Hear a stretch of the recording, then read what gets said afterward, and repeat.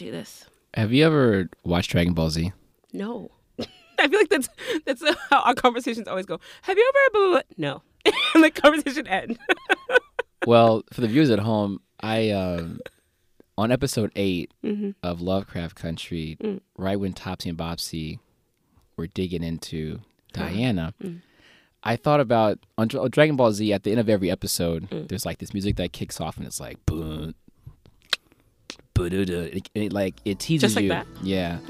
And the narrator starts talking like, oh my God, something happened. And what's going to happen next? And I thought about Lovecraft. If this is the narrator of some anime, he'd be like, that nigga Montrose is fucking up again. The demons, Topsy and Bopsy, have finally captured Diana and have begun to unleash their curse. What fiendish plans do they have for our hero? Will Hippolyta come back from the future to save her daughter? Find out on the next Lovecraft Country. Thank God that's not a thing. That would be too much. I'm like, what the fuck is this shit? And on that note, blur it up, blur it up. Welcome to the show where we talk about nerd culture from a BPOV, a black POV. You can find us on Instagram at BLERD. PRUP. We're on Facebook at BLERDUP, and we are on Twitter at BLERD. You find us on blur.com, our partners. I am your host, Brendan, and I'm joined by Jade. I'm back again. Serious, guys, if you don't want me here, you can just tell him. Like, it's real tea. Come on now. If you do like us, subscribe, give us some reviews. That would really help us out. Let us know that you care. I want to read a couple new reviews from Apple Podcasts. First one is from Ebster Zzz, who said, love it. This has quickly become one of my favorite podcasts. I get excited whenever I see a new episode has posted. The commentary on movies, books, etc. is very thoughtful, and I enjoy getting the host's perspective. That was Brendan's comment. He did that. No. I feel like an old man. I don't even know how to do that. I'd have to ask you, like, Jay, baby, how do I leave a comment here? Our next one is from Arcana, who's called our show powerful. This is precisely the kind of show I was looking for, a black point of view show on pop culture, nerdery, and all things between. The hosts are brutally honest in their views, tackling the issues of the day and important milestones in black cinema and pop culture, all with power and notable chemistry. These folks are awesome, and I strongly suggest folks give them a listen. This is precisely the kind of show I was looking for as I try to diversify my nerd podcast listening. Thanks for the show, y'all. You're fantastic. Thank you, Arcana. Thanks, Brendan's mom. We're a Samsung family. I'll have you know. And last one, Roxanne 555764. That sounds like a troll. Luckily, Roxanne was cool. A bot. Amazing. One of the most thoughtful, nerdy podcasts I have heard. Not only are the hosts knowledgeable, but you can tell they are also highly intelligent, yet still personable. Now, I want to jump into Lovecraft Country because we have a lot to catch up on. Two episodes. We have a lot to catch up on. Before we start our discussion on the episodes, though, I do want to bring up news for Indigenous Peoples Day. And I don't know if you saw this news, but Misha Green, who is the screenplay writer for the show, was asked on Twitter why she chose to portray Yahima, the indigenous intersex character, the way that she did. And she replied, I wanted to show the uncomfortable truth that oppressed folks can also be oppressors. But I didn't examine or unpack the moment/portrayal of Yahima as thoroughly as I should have. It's a story point worth making, but I failed in the way I chose to make it. Yeah, I was wondering if maybe because that person was magical that they would come back maybe, but it seems that they are just gone. Yeah, they're gone. Maybe if there's a season 2, they can have a flashback maybe and redeem the character, give them some more time. But yeah, I was talking to you about this a little earlier, but her openness made me think about the challenge I'm doing in regards to reading the books written by Black women. And I feel like I'm not doing enough. And I realized that it's easier to analyze a movie or an episode than a book because they require less time to consume. And I haven't done a proper book report since I was like in middle school, you know. Furthermore, I really haven't flexed my reading muscle in a long time. It simply takes longer for me to process books than before. I never thought my analyses for The Bluest Eye or Freedom is a Constant Struggle were up to the standard that I gave everything else on this show. For the sake of expediency, I just wanted to say enough about them to recommend them to people and just move on. But I always thought I was doing those books a disservice. So I apologize if I have disappointed some people in that regard. A big reason why I haven't talked about the Bell Hooks book I've been reading is because I have been meditating on how I want to present these books from now on. It's my favorite book of the 3 so far. It's really dense, but really powerful and so important, and I want to give it the proper time and energy that it deserves, that Black women deserve, especially those who have affected the social, political landscape on a level I will never come close to. And young men like my brothers who listen to this show, I want it to mean more for them too. So hopefully I can get that together, get myself together, and do better for you all soon. That's admirable. Yeah. All right. Let's move on to Lovecraft Country proper, though. Episode 8. Oh, my God. They start off with the death of Emmett Till. Yeah, hottest day of the year. Cruel Summer. I didn't like that placement. Thank you. I didn't like it. Thank you. I understood it. I didn't like it. Thank you. Maybe it would have hit harder if the camera panned away, or better yet, started with white children playing Carefree, maybe on the other side of town. Yeah. Way better placement. Yeah.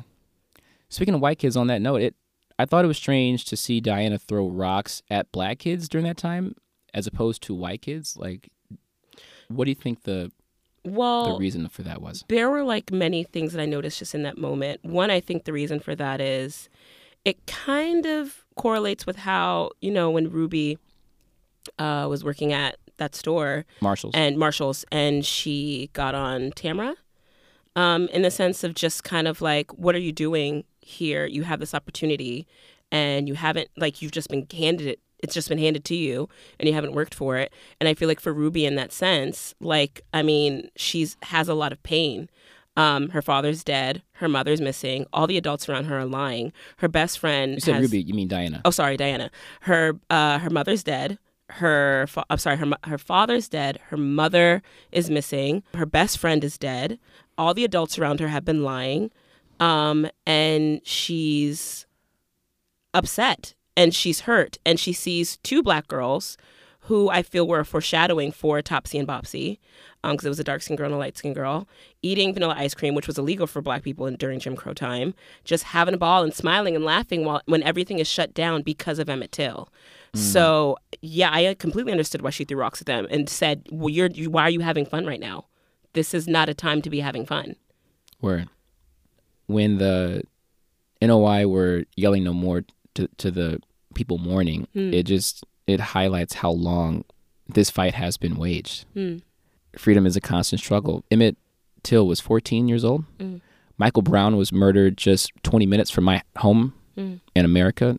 Tamir Rice was 12 when he was murdered. He was the same age as my little brother was at the time, valedictorian at his elementary school, and he was bigger than most and a very gifted football player. I was terrified for my brother at that time. For my white listeners, it cannot be overstated, the fear of waking up or getting a call from people about your loved ones being murdered.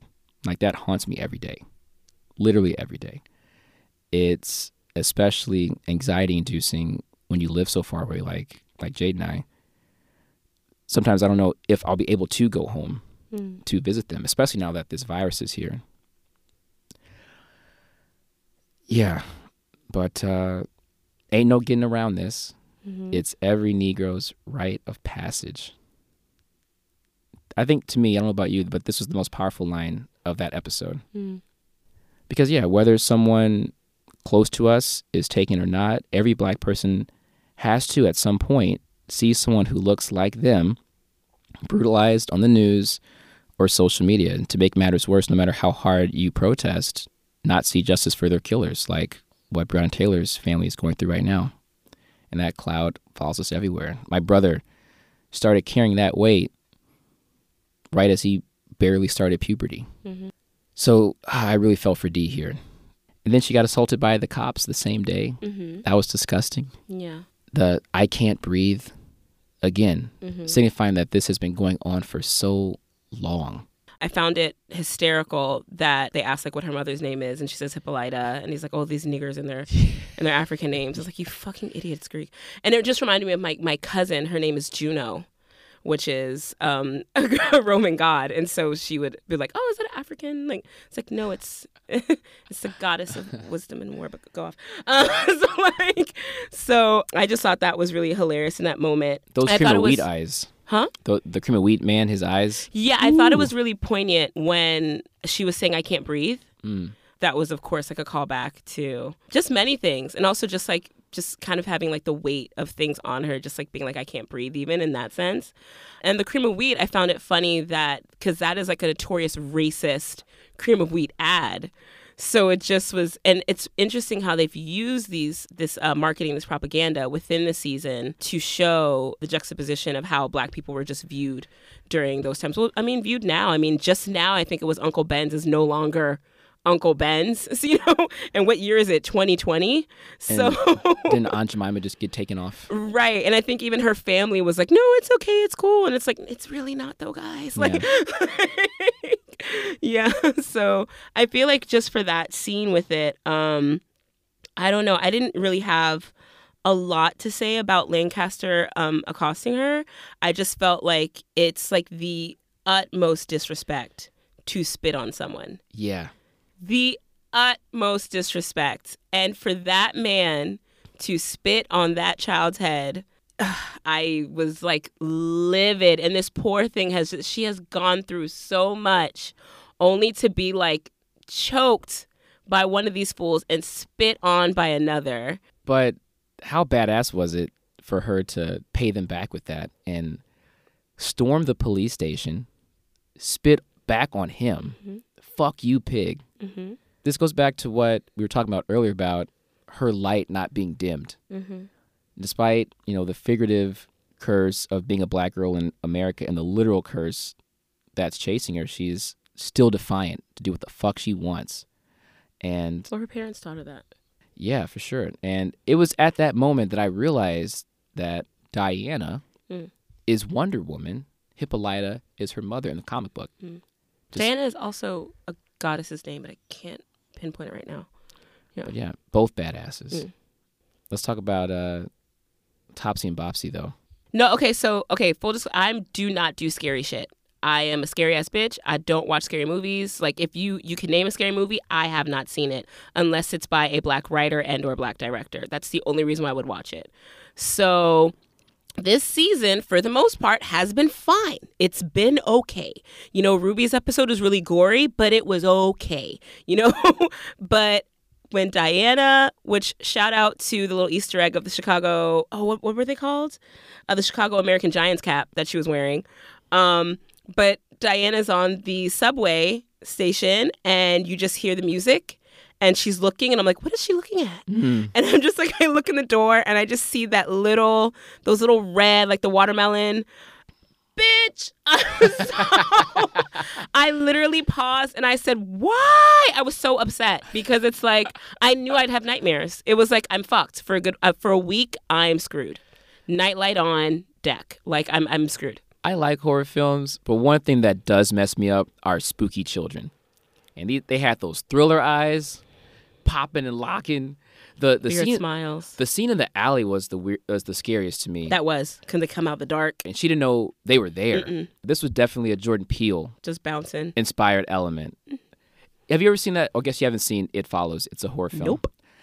But it's about essentially a sexually transmitted demon. La la la la la la la. I'm not listening. Wow. Okay. I'm not doing it. And it literally just walks around slowly, and it takes different human forms until it catches you and kills you. You are my savior. Anyway, okay. Okay. We're done. We're done. Thank you so much. Okay. I just feel like Topsy and Bopsy, they're going to spawn a whole generation of Halloween costumes. It's like This is not okay. No. It's like white men were the Crow for like 15 years, and I feel like black women are going to be Topsy and Bopsy. And knowing America, white men are going to be Topsy and Bopsy. So let's just keep it 100. Well, they're already Keep Lancasters. two Virgils. Let's go. Props to Bianca Bruton and Kaylin Harris for their performance. They knock it out the park. I thought they were kids, but they're grown-ass Yeah, women. they're grown-ass women. Yeah. Let's talk about Ruby and Christina. Let's please. There's a new kink, race, gender shifting. I have so many issues with this. I mean, squirting during sex is one thing, but who's cleaning that up? That's what you care about? I'm sorry. I'm sitting here thinking we gonna get to nitty gritty, and he's like, "So the blood and guts on the bed. Who's gonna wash those sheets?" I mean, we can get there too, but it's not about just washing. There's like chunks of meat and No. Christina probably has a maid to do it. What kind of maid? Christina probably has a maid to do it. Okay, maybe. I was just, just like you, I was confused the whole time on that level, but obviously, I had issues with what she did too. Do you want to speak on that? Speak on the blood and guts on the bed? No, Okay, on like, Ruby's motivation for doing that. Yeah, let's get into that. So Christina's assertion that Ruby doesn't give a shit is a very interesting view, because later on in the episode when Ruby and Letty are basically putting all their cards on the table with one another, Ruby is honest in her purpose for her journey to being separated from the pain of her femininity and her blackness. I feel that because I also listen to people's like views, like reviewers, and many of them are white men. And I feel that they have this assertion that Ruby wants to be a white woman. I don't think Ruby wants to be a white woman. They also have this assertion of Christina wanting to be a white man. I don't think Christina wants to be a white man either. I think they're perfectly fine being women and being white and black. I just feel that Ruby just lives in the weight of her blackness. And she wants to be separated from that, wanting to be free from all of that, and not wanting to be white per se, but wanting to be free from the heaviness of her blackness. And I have issues with Ruby seeking solace in Christina at that time. I have severe issues because it's kind of like how, for most people who probably watch the show, Tick's heroicism has kind of been chipped away as the episodes have gone on. Mm-hmm. For me, Ruby's selfishness has started to come in full bloom for me. And that for me was as soon as I saw her step on Christina/William's doorstep, I was like, so you choose today to crawl into this woman/man's arms. This is the moment. And then even her speech to Christina can on the surface sound so well and good and like, yes, you white devil, how can you not understand, and blah, blah, blah, blah, blah. And then for Christina to spit back at her and say, like, you don't really care. I mean, I feel like I'm going to touch base on it more with the next episode, but Christina saying that to her was not off base whatsoever. Right. I feel that deep down, Ruby does not care because Ruby hates the weight of caring. She's sick of it. Well, you said that you think that she doesn't, but in her own words, she said, I don't want to be white. I'm going to use magic to make my own space. Mm. And she wants to use the master's tools to free herself. Mm. And we know how that usually works out. Mm-hmm. When you want to change from within, they usually change you more than you change them. Right. And we saw in episode 9, rewind 1921. At this point now, Ruby doesn't care if Tix dies. Who's changed? Christina ain't changed. I have more to say about that when we get there. Okay, yeah. I do too. I got way more to say about that. You want to talk about Gia? Yeah, I was like waiting. I was like, so when are we talking about Gia? So, as people living in Korea, I'm sure you appreciated. I appreciated the attention to detail with the shoes at the door. When I tell you, I hollered when he walked up and stopped, and I just saw those tiny little shoes. I was like, "Bye, Jay's here!" I yelled. Exactly. Yeah. The folks back at home are probably not going to get that. No. It's not just Japan. Korea does do that too. How do you feel about him handling that situation? Because I didn't like it. Tick's attack on Gia was very layered. Not only for his personal issues and taking that out on her, and making her feel like she was nothing or insignificant to him, or making their experience, making her feel like their experience was insignificant and small. I just was disgusted by that whole entire exchange. Same. But also it really reminded me of the after effects of the Korean War and how the American military as well, essentially just use these women to fill these voids, fill these holes, which Tick has been doing this entire season. He's been using Letty to fill this void, fill this hole that's inside him. But there's no real love there, I have to say. And this is coming from somebody who's never been in love.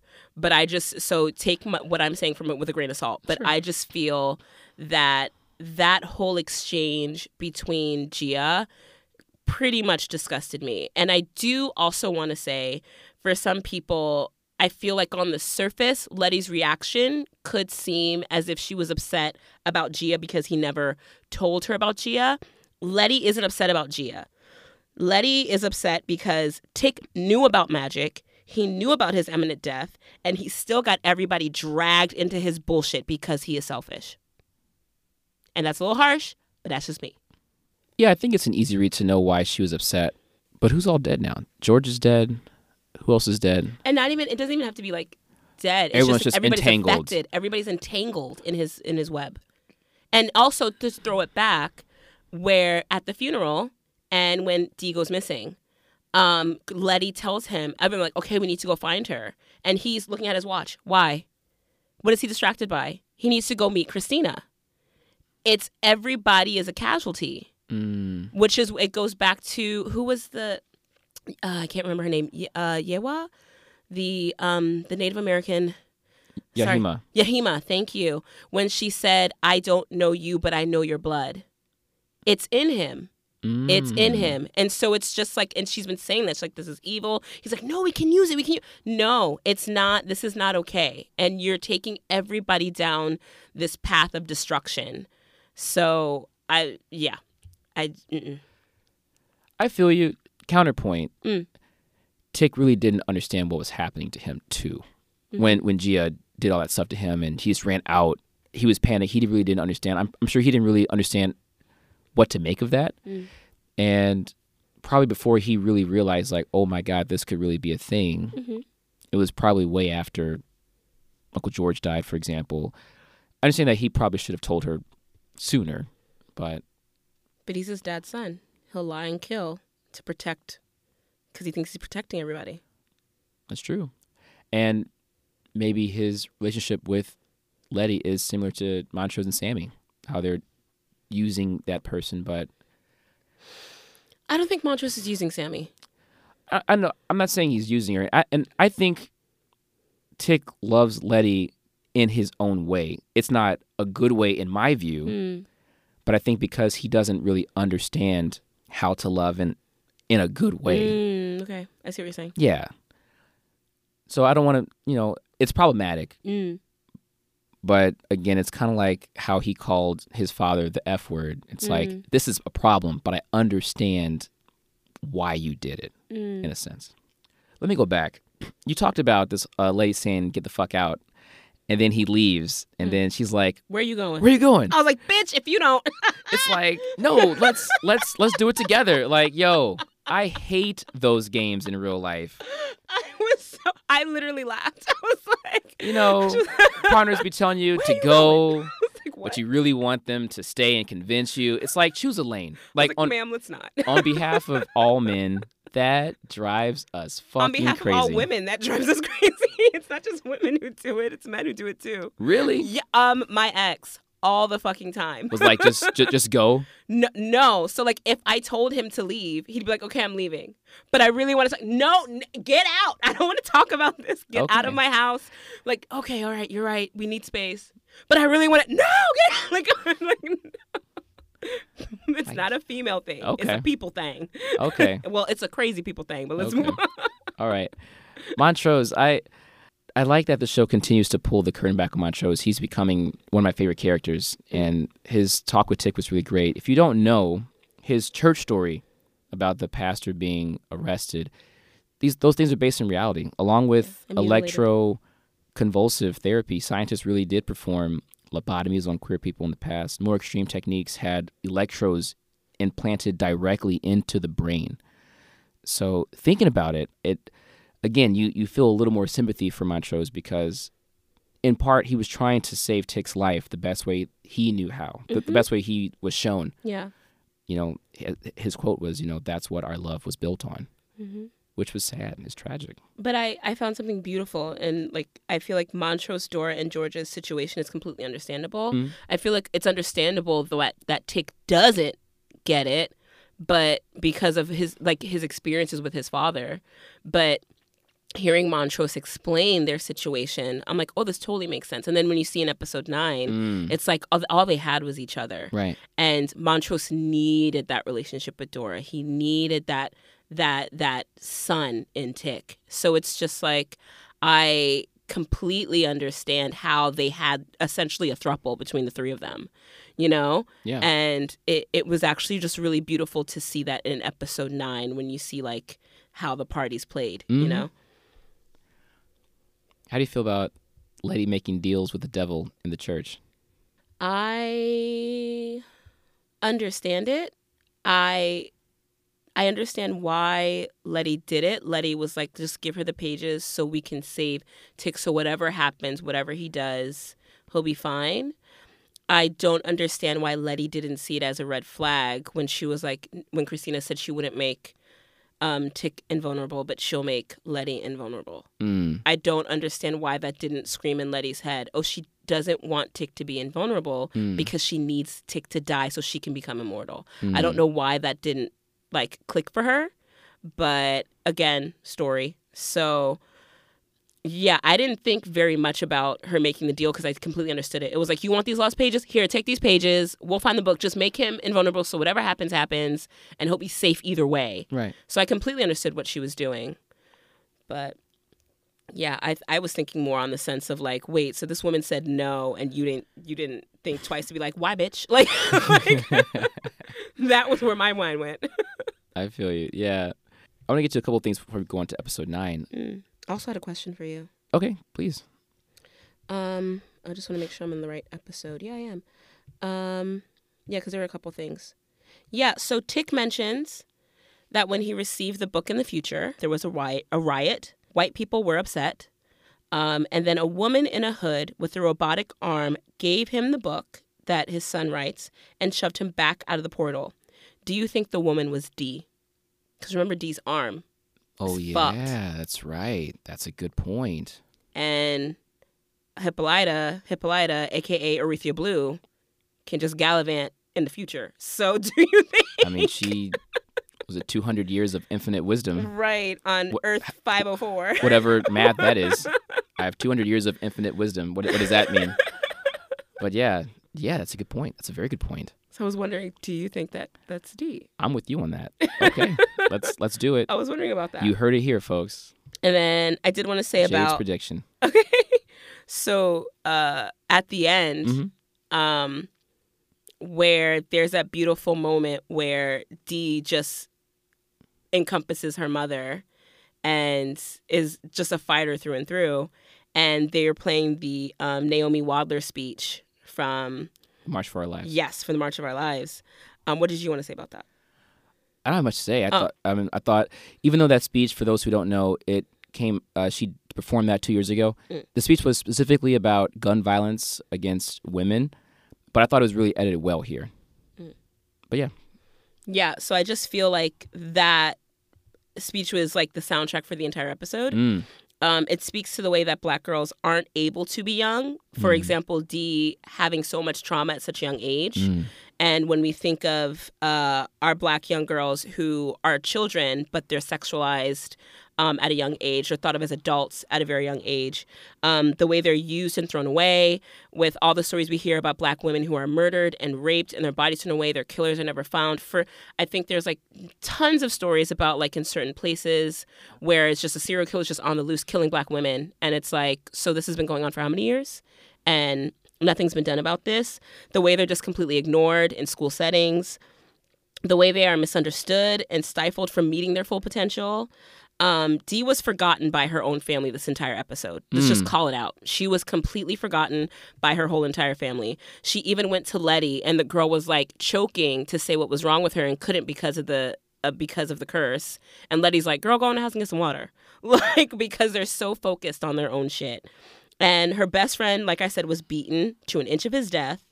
He had barbed wire wrapped around his neck, was dragged behind a truck for miles, and then thrown in a lake with the weight of a cotton gin. She had to feel that pain, see his body, all while her father, who was a strong foundation in her life, is dead, and her mother is missing, and the adults around her are lying to her face about everything. Like, she's asking Montrose for answers, and the man is lying to her face, and we don't do right by our Black girls, plain and simple, and we need to do better. Absolutely.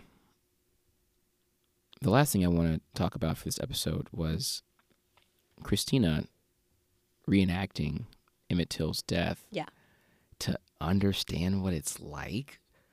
This really bothered me. And it made me even angrier in episode 9. Because after this ordeal, she was kind of crying, laughing. She didn't sell the scene. Great acting choice. I didn't know exactly. I thought it was a great acting choice. The following episode shows that she really does not care.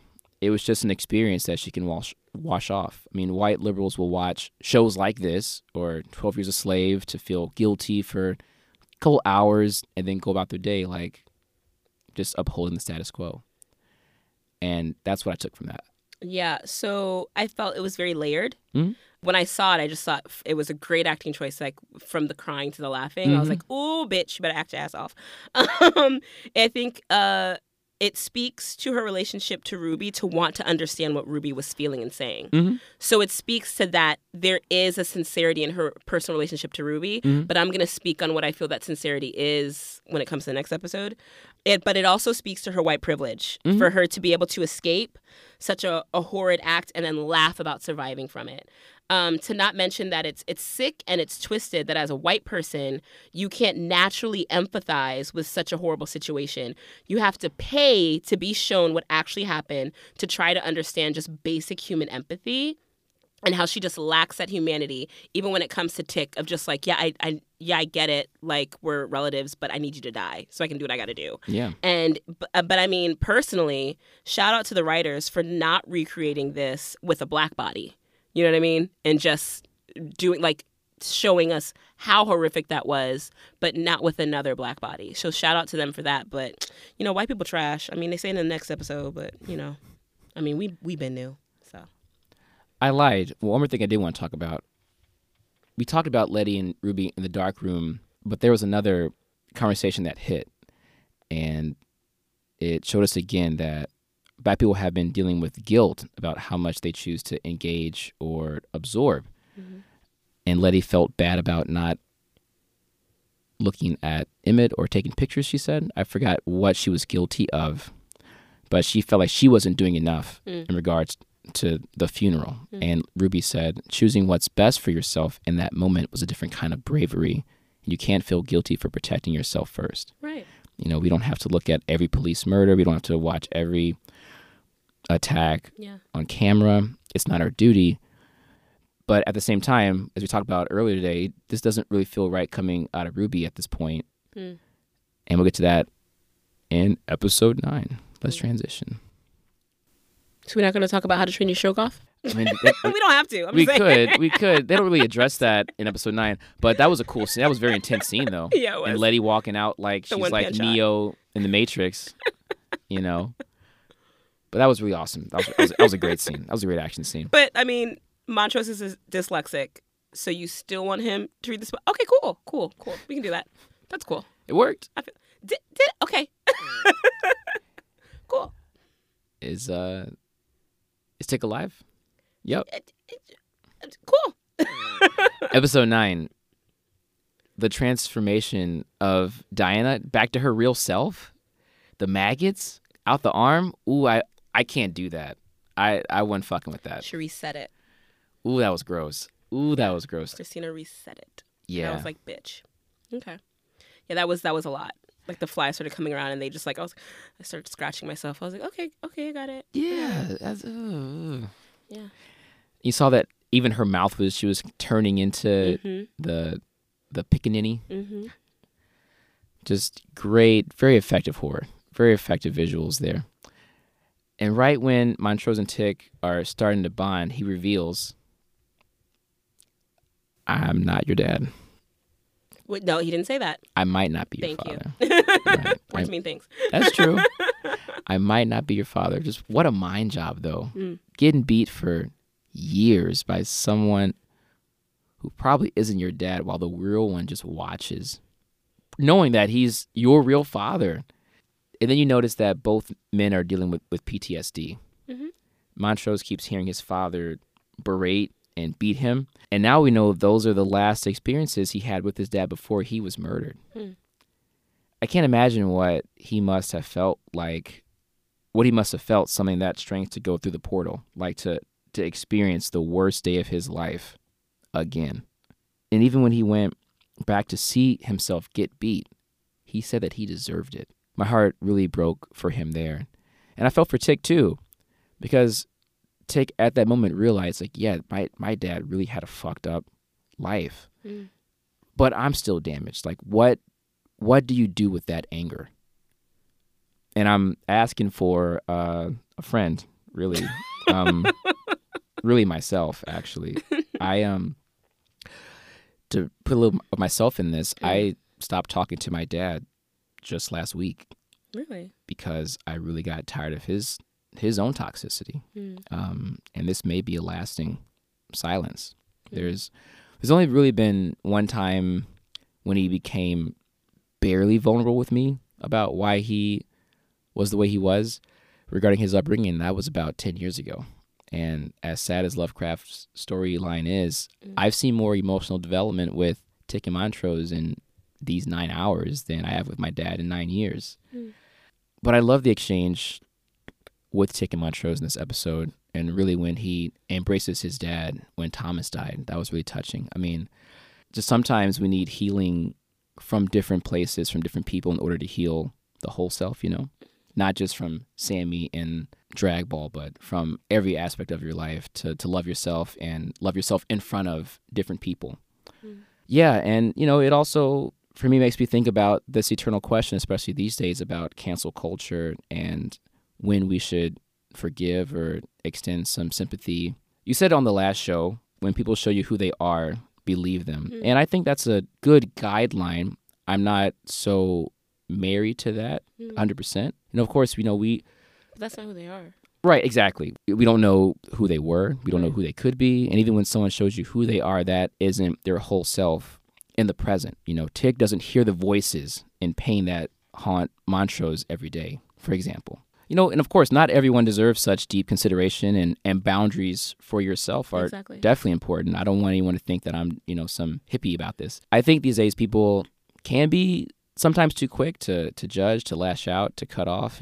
But for the record, I mean, I don't blame Tick for his anger, his resentment, and I wouldn't blame him if he really did cut things off with Montrose, especially if he wasn't more open and remorseful in these later episodes. I just appreciate that this show illustrates that people and situations aren't as black and white as many make it out to be. And again, with me and my dad, I'm still thinking about what I should do with him. And those scenes hit for me a lot. Yeah, I feel like to clarify kind of that sentiment, I feel like when it comes to it can sound very black and white, but it's not. Sure. Because I feel that, for example, Tick and his relationship with his father, or you and your relationship with your father, because I don't know all the details, but I just feel that it's one thing to understand where people are coming from. That doesn't mean that they can continue to add toxicity into your life. And so I can completely get Montrose and why he did the things he did, and Tick and his anger and the reason why he lashes out. But that doesn't necessarily mean that Letty needs to give him the bly every time he fucks up. That doesn't necessarily mean that Tick needs to continue a relationship with his father, even though he's not dealing with this trauma that he dealt with. If Tick is doing the work to deal with his anger issues, but his father is still being toxic, just for example, and his father is still being toxic and not dealing with his issues. Hey, you've shown me that you are not growing past this, and I am trying to grow, and your lack of growth is inhibiting me from moving on. So I believe you now, and I'm moving on. Yeah. And I feel like it's not so black and white. Like when it comes to that, it really does. It is very much a case-by-case issue, and it really does equate to what do you want in your life? Because family members are one thing. A person you work with is another. It's like they're completely different opposites. So it's like I feel like I hear you when it comes to first of all, I feel like the whole idea with cancel culture, I feel like it's not real. You can't cancel a person. That's ridiculous. But I feel like it's in the sense of just cutting someone off. I think that's what I'm for me. Yeah, but I just feel like just in general, the whole because I feel like a lot of people who should necessarily technically be quote unquote canceled, they're the main ones who are like, "What's with the cancel culture? I just called him a nigger and tried to get him arrested." It's like, well, bitch, all right, it's like, Yeah. So I feel like there's real fear in the sense of not allowing people to grow from their mistakes, which is very real. Because but I feel like people need to show you who they are. So if it was that celebrity who at 14 years old was slinging the N-word on Twitter when they were 14, but as they've grown on, they've donated to causes. They've used their platform and their privilege to do something. They've spoken out about the education that they received. Are they still canceled? No. They've shown us who they are. They've shown us that they've grown. But I feel like if you're a Jeffree Star, man, bitch, get out of my face. You're not really with the shits. So I'm not here for you. Speaking of the shits, Hippolyta came back. I told you Hippolyta could be brought back to Chicago without the car. Okay. And, when she came back, I thought, what other powers could she have? Like, did she leave them behind or did she bring them with her? And sure enough, we got a taste. By the way, I like the detail when they were fixing the time machine that she said, twisted like, I taught you how to French braid Diana's hair. That was cool. It was, I'm sure you felt this deeper than me. It was really frustrating to see Tick and Montrose talk to Hippolyta crazy the whole time. Oh, yeah, that irked the shit out of me. It's like they were holding her back as she was trying to process and calculate. You sounded crazy. What? Remember the Key and Peele sketch, Negro Town, when Key kept interrupting Peele and he was like, yeah, but seriously, shut the fuck up. There was a split second when she gave this huge eye roll to the ceiling. It was a split second. Did you catch that? I felt that. They irked the shit out of me. Now get in the fucking car. They were just being themselves. Yes. Their male ass, know-it-all ass selves. Yes. I was like, you've got to be kidding me. Yes. And even when she got the machine working, and she continues to work, Tick's like, what are you doing? Right. But can a nigga finish a song? Can a nigga finish? I'm sorry. If you don't get in the portal, she knows what she's doing. Before we get back into Tulsa, I want to go back to with Ruby trying to talk Letty into joining her. And you said you had some things to say about that. And at first, I was upset at her for, throwing these men in the trash. But at the same time, she made a good argument. Like, what have they really done for her? You were right, though. Christina isn't good. It was definitely toxic white feminism.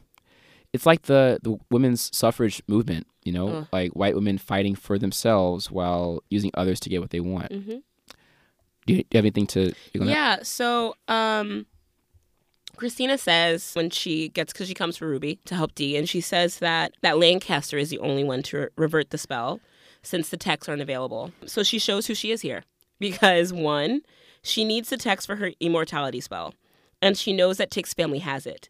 So she plays on their need to heal Dee to light a fire under them to retrieve the book. 2, she lets Lancaster die because she had the amulet in his office that made him, instead of healing, he was regenerating the same wounds. So he was just dying. So she lets him die, knowing that he is the one who can reverse it. She allows Dee to die, figuratively, because she doesn't care about anything but her mission. This is why I see no redeeming qualities in her. Yeah. I don't care if she truly loves Ruby. At the end of the day, she sees the same selfishness in Ruby that she encompasses and feels, that she encompasses in herself. And she feels comfort in not being alone in that. Like not being a weirdo in that she feels that Ruby gets her, but it's the selfishness that she sees in her. It's all selfish and self-serving. Ruby doesn't give a shit if Tick needs to die, as long as she and her sister are okay. Cena doesn't give a shit if Dee needs to die, as long as she gets the Book of Names. Yeah, totally. They are a match made in heaven. I really liked Ruby at the beginning. Isn't it crazy? I still like her. Yeah, I like her. I think it's wild how when the show starts off, the people that we thought were supposed to really like, I'm really supposed to like Tick and He's the Ruby. hero. And Ruby, I was like, Yeah. I want more of her. And you hate the dad because he's an asshole. And then you're like, oh man, well, but you know, I mean, he's been through so much. At the end of it, the only person who's been straight all the way through is Hippolyta. Indy, yes, of course. Let's go back to Tulsa and when Thomas got killed. His crush died being himself, and Montrose lived on dying inside little by little, suppressing himself. And this was so wonderfully acted. Like Michael K. Williams has to get nominated. He has to win. That is not it. He needs to win for his performance. He convinced Tick to let him possibly change the course of time, just to let him have some happiness. But he stops himself. He convinces himself to let someone die, and Letty convinces someone to die. But he was willing to not have the future of Tick, because Tick tells him, hey, if you stop this, I will not exist. Right. Because this could completely change that. And he's like, okay. Like he was willing to stop that, which was like, wow, that said a lot. That's love, man. Yeah. And they really didn't shy away from the details of the violence here. Montrose sees Thomas get killed again, and we see that closer shot. And the worst thing of the episode to me was not the worst, like as far as a bad thing, but The bad choreographed fight scene? no, watching that old lady get burned alive. Oh, Dora's mom. Yeah. That was powerful, especially with the Sonia Sanchez's Catch the Fire. But it was powerful, though, because she said God knows the plans that he has for you. That faith. Watchmen shows the horrors of Tulsa on this macro level, but these deaths were a lot more personal.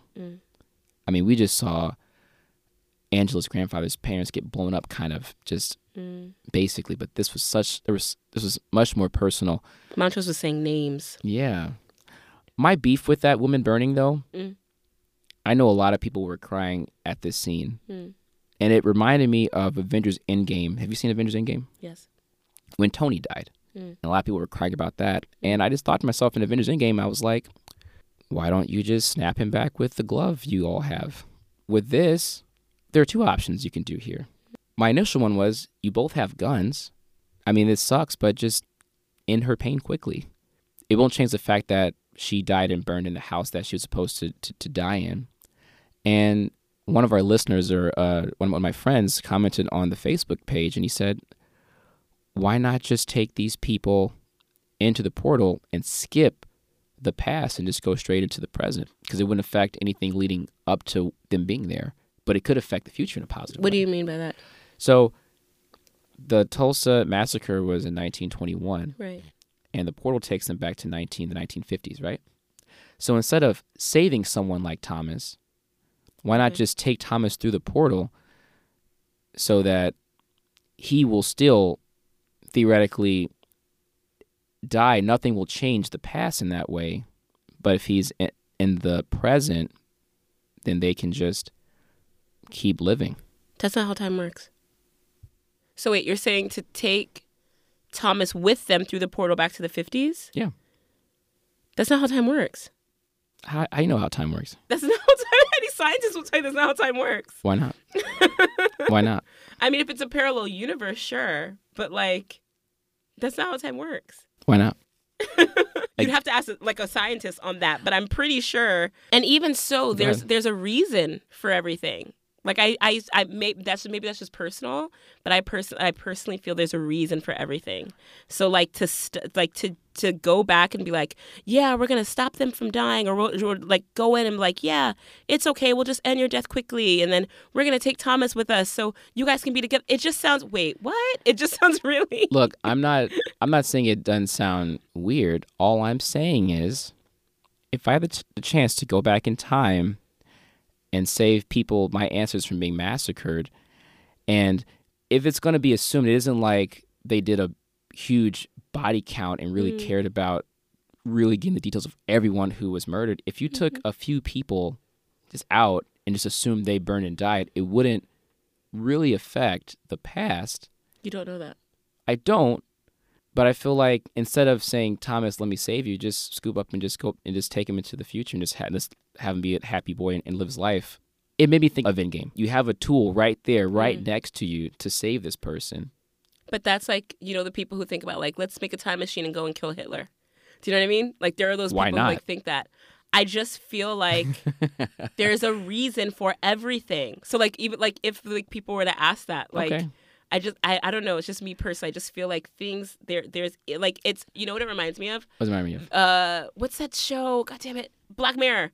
Yeah. Okay, and it's the episode where the mom they put the chip in the girl where she can hide certain things that she feels like the girl shouldn't see, or like remove certain things so the girl doesn't feel pain, the girl doesn't like feel like hurt or see something like somebody get like murdered or something. Like the mom can remove it or like make it blind or something. And in the end, the girl like basically kills her mom because she's like she has no empathy for these things. There's a reason. It's like you're hiding. I don't know. It's just like it's like you're hiding things that you need to go through.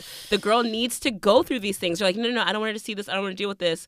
And then it's like, what happens in the end? The girl killed you and she ran off with this guy. It's like because she was like completely missed all this stuff. I would say that if they decide to save Thomas, that could affect Montrose. Oh, for sure. So that one I understand. The lady though, Dora's mom. That woman said she was ready. That's true, but I don't understand why she chose to be burned alive. That was weird to me. I was like, to me, it's I can excuse the saving Thomas thing, but for Lady to just want to be, if she wanted, it felt, and it was the whole thing with Letty walking in slow mo through the thing while Hippolyta was going Super Saiyan Blue. That was a callback to what? To Letty's dream when she saw Hannah running through the in her dream. Okay. She was wearing the red dress and Hannah was running with the book and the fire was happening and Letty was pregnant. It was a total callback. That's fine, but there was no sense of urgency in her walking slow-mo for the gram. No, that was total movie. That was total like, this is a show, we're acting here. And that's how I felt about the lady burning alive. It was sad to see that. It was horrifying to see that and know that really happened. It happens today. It happened a long time ago. But it felt like this was unnecessary. We could have... For me, it reminded me of Endgame. Yeah. Okay. Let's keep going on because we're almost done with this. How'd you feel about Tick being Montrose's savior? That was really cool. Some like real Terminator. It was very redeeming. There. Yeah. It was very redeeming. I thought it was good for Tick more than Montrose personally. I feel it was because Tick seeing from the experience, seeing everything that his father went through. And I felt like that was more healing for Tick than it was for Montrose. I feel like Montrose's healing was just facing that trauma and reliving that, even though like it's horrifying that PTSD, like where the smell of smoke even reminds him of Tulsa, But it's just like, I felt like that was way more for Tick. And it's a callback to the first episode, right? His dream. Yeah. Because he's been told that story millions and millions of times. And then for it to be like, oh, it's me. He dreamed of a hero and he was his own hero. Yeah. That's pretty cool. Do you have any last things to say? The continuity issue. So the observatory was in Kansas and now it's in Kentucky? I actually made a note of that. You said Yeah. it was at Kansas last time. Yeah. Are you for sure it was Kansas I'm last pretty time? sure it was Kansas. I feel like I feel like I did hear you say that. So yeah. It was I'm pretty sure it said like Mayfield, Kansas. Right. And then it's like Kentucky. And I'm like, wait, what? I just feel like that was a continuity issue. Well, Or I maybe could maybe just be wrong. But well, no, I think to your point, remember when Mm. Montrose said, "I think we fucked something up"? Mm, I wonder if that's the connection. You know, this show doesn't waste time. yeah. Maybe that's the connection there. Maybe. Oh, and also, so Lancaster, when he dies, what happened to the guy in the closet? Who cares? I do. That's a huge plot. And then again, like I said earlier, that poorly choreographed fight scene. It was not good. Especially because they had guns before, right? No. They didn't have guns. The guys who came up, like there was like I think one gun or something. But no, like the fight scene was like watching it choreographed, like because like you've done stage combat. Have you? No. I mean, I'm a self-defense instructor, yes. Okay, so have you done stage combat? No. Okay, stage combat it's choreographed. It's a dance, and it was horrible watching that because it was like there was one point where I think like young George punches one of their attackers, but it doesn't hit, so the arm goes and the attacker like swings around, and then somebody punches him in the gut, and he's like, and he flies. Yeah. It was so bad. I was like, oh guys, how long were y'all doing this at night? Because I know y'all tired. It was not good. I didn't think about that too much, no. Sorry, it was just because as the scene's going on, Montrose is talking, and they're showing the fight scene, and I'm just like, ooh, sweetie, no. Like, I'm just watching the oh, baby. Before we go, shout out to, God, what was his name? He's in Black Lightning as Lala, his father. He's a good character actor. All right. Oh, yes. I used to watch him on Black and Sexy TV. What show was he on Black and Sexy? That guy. He was on That Guy on Black and Sexy TV. William Catlett, who was Montrose's father. Yeah. He's a great actor. I like him a lot. Yeah. I like him a lot. I feel like he's slightly typecast. Yeah. But just a pinch. But but it works. Totally. He was very scary. Yeah. He was that like Joe Jackson vibe. Get a switch. Okay. Well, I'm really excited about the finale coming up next week. Same. Again, Janelle Monáe will be doing a VR performance after that. Orethia Blue in full effect. Yeah. At Artem. Yeah, I'm excited for that. All right. We really got to get out of here. Literally, the studio's about to like turn the lights out on us. So let's clock out here. We're very excited about the finale of Lovecraft Country coming up next week. We'll be talking about that for sure. Very excited about Kipo. Season 3 is out now. Oh my God, I'm going to go home and watch right now. Actually, I'm lying. I'm going to go home and go to bed. Yeah, me too. All right, this is Blurred Up. Find us on Facebook at BLERDUP. Find us on Instagram at BLERDPUP. And find us on Twitter at BLERDU. Jay, where can they find you? You can find me on Instagram. Y'all still haven't followed me. I'm very upset about it. I'm at Jade, Jade, Chaunelle, CHAUNELLE. You better follow me now because I'm about to make it private because I already made my DJ Instagram. Get on it. Go vote, but stay woke. Peace.